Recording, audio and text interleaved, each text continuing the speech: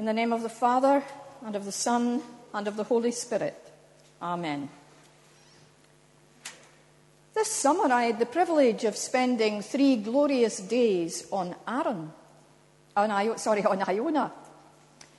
our way there, we stayed overnight in Oban, where we'd some time to admire the sights.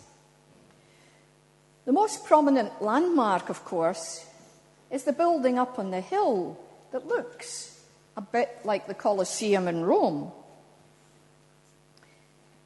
But it's just an empty shell. It was started in 1897 by a local banker and was meant as a lasting monument to his family. It was supposed to be a great, grand building with lots of public rooms where they could entertain people. But it was never finished, for he died 5 years later, with only the outer walls complete. The empty shell of his tower has stood for over 100 years as one vain man's attempt to create a lasting legacy. And of course, we all know it as McCaig's folly. He'd no doubt calculated the financial cost, but he'd not factored in his own mortality. 10 years ago, a prime minister sent armed forces into a foreign country on the basis of false evidence and with no clear exit strategy, resulting in the loss of countless lives in an extended conflict that was never anticipated.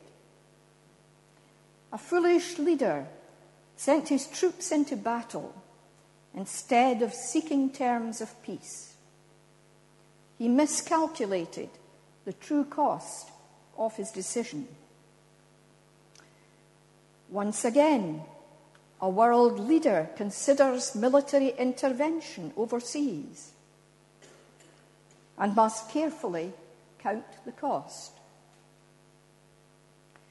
These modern examples help to highlight the point Jesus was making in today's gospel reading. He was stressing the importance of calculating the cost before committing to a course of action. In his case, it was specifically the cost of Christian discipleship and the sacrifices that it may involve. In order to understand the true meaning of the passage, of what Jesus was saying, and just as importantly, what he was not saying, it's helpful to consider the context in which he said it. He was on his way to Jerusalem, accompanied by a huge crowd of people, a real mixture of folk who'd heard his message and followed him. They were united in their belief that he was the saviour of their nation. But they differed in their hopes and expectations. Many of them saw him as building a new kingdom of Israel, with himself as the new King David on the throne, and the temple, the house of God, at its heart. Hence the building analogy in our reading. Others thought he was leading them to a glorious victory over the occupying Roman forces. Hence the military analogy in our reading. Jesus was challenging those false perceptions, for he knew exactly what awaited him. Not a crown, but a cross. There are 2 key verses in the passage we read. Verse 27 says, "Whoever does not carry the cross and follow me cannot be my disciple." Jesus can never be accused of being economical with the truth. He told it straight, using vivid images that often shocked his listeners. You see, they were only too well aware of what carrying a cross meant, as they'd witnessed so many people, it was almost a daily occurrence, the condemned carrying their cross to the site of crucifixion as a clearly visible sign of total submission to the earthly power of Rome. We can draw a parallel, perhaps, between submission to the earthly power of Rome and submission to the divine will of God. Some of the people in that crowd might even have been pressed into service to carry the cross for a weakened prisoner, as Simon of Cyrene was for Jesus. So that if we are uncomfortable with the idea of submission, perhaps we can see it rather as service to our neighbour. Jesus was telling them and us that discipleship means a life of obedience to God and service to others. It means putting God's plans for our lives before our own, and the needs of others before our own selfish desires. Are we willing to do that for Jesus and follow his example? We're trying, but it's not easy, is it? However, he never promised that it would be. The other verse I would like to highlight is verse 33, where he says, "So therefore, none of you can become my disciple if you do not give up all your possessions." This reminds us, doesn't it, of Jesus' reply to the rich young man who asked him how he could gain eternal life. And Jesus told him to sell all his possessions and give them to the poor. But that doesn't mean that all Christians have to give up their possessions and give them to the poor. It does, however, mean that we have to make sacrifices. The rich young man was told to sell all his possessions and give the money to the poor because he was more attached to his wealth and his possessions than he was to Jesus or to his fellow human beings. And what Jesus still asks each one of us is this: what's your most prized possession? Are you willing to give it up for me if necessary? You see, we're all attached to something, aren't we? It could be our house or our car, our TV or our music system, the latest kitchen gadgets or DIY tools, trendy clothes or smartphones, foreign holidays or nights out. But the key question is whether or not we would be willing to give them up if called upon to do so. Jesus is asking, what's your most precious possession? Would you give it up if I asked you to? You see, we should never be so attached to our earthly possessions that we can't let go of them for the greater prize of spiritual riches. In all the major decisions of our lives, we count the cost beforehand. The most obvious example is our home.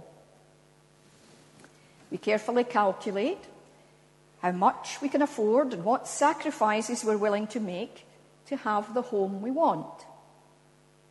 Similarly, in choosing what career to follow, especially nowadays, young folk must calculate the considerable cost very carefully before embarking on a course of further study.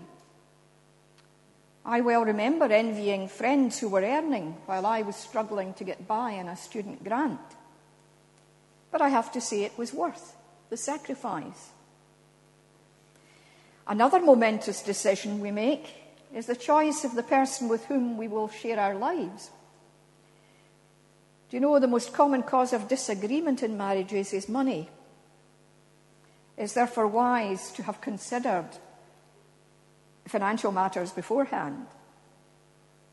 Love may be blind, but life is not, as harsh reality soon intervenes and we realize that we have to give up some of our former freedom to please our beloved. In all three cases, home, career and marriage, we're making a long-term investment that will involve sacrifices. But we're willing to take that risk because we feel the benefits we will enjoy will make it worth it. So how much more true is it of our decision to follow Jesus and lead a Christian life? Jesus himself was about to pay the ultimate price demanded of him. So he was warning his followers not to expect a smooth passage, but opposition, scorn, rejection, even by family, and sacrifices that they would be called to make. You know, the crowd following Jesus was not unlike the average church congregation. A mixture of the curious, the loosely attached, and the fully committed. Few, if any, of us will face suffering or death for our faith, but there will always be a cost to ourselves, a cross to bear. You see, we each have our own unique cross, because we've different strengths and weaknesses, and so we will be asked to make different sacrifices. Jesus warns us that we may lose some of the things we value most on earth, like worldly goods or separation from family. But it will be a price worth paying for the greater spiritual blessings that we will enjoy here and now on earth and the riches of eternity in heaven. He promises to be with us every step of the way and asks us for our total commitment. May God grant us the courage to be true disciples of Christ, whatever the cost, the humility and compassion to help each other to bear our crosses, and the passion to reach out to all God's children in love, so that his will may be done on earth and his kingdom come here on earth as in heaven. Amen. Thanks be to God, and to his name be the glory and praise, now and always. As we pause to consider what I've been saying, I would like to read a poem to you called The Cross. This is my gift, he said, the cross on which I bled. Its weight you cannot bear unless I'm also there, as in my steps you tread. Once an emblem of shame, this is transformed by my name. Its curse I've lifted, its glory I've gifted, to kindle in you love's flame. I carried this cross before you, on it willingly bore you. For your life I pleaded, Abba, my prayer heeded. Carry it now, I implore you. Take this sign of my reign. Do not shrink from its pain. Love's wounds bring healing, mercy and grace revealing.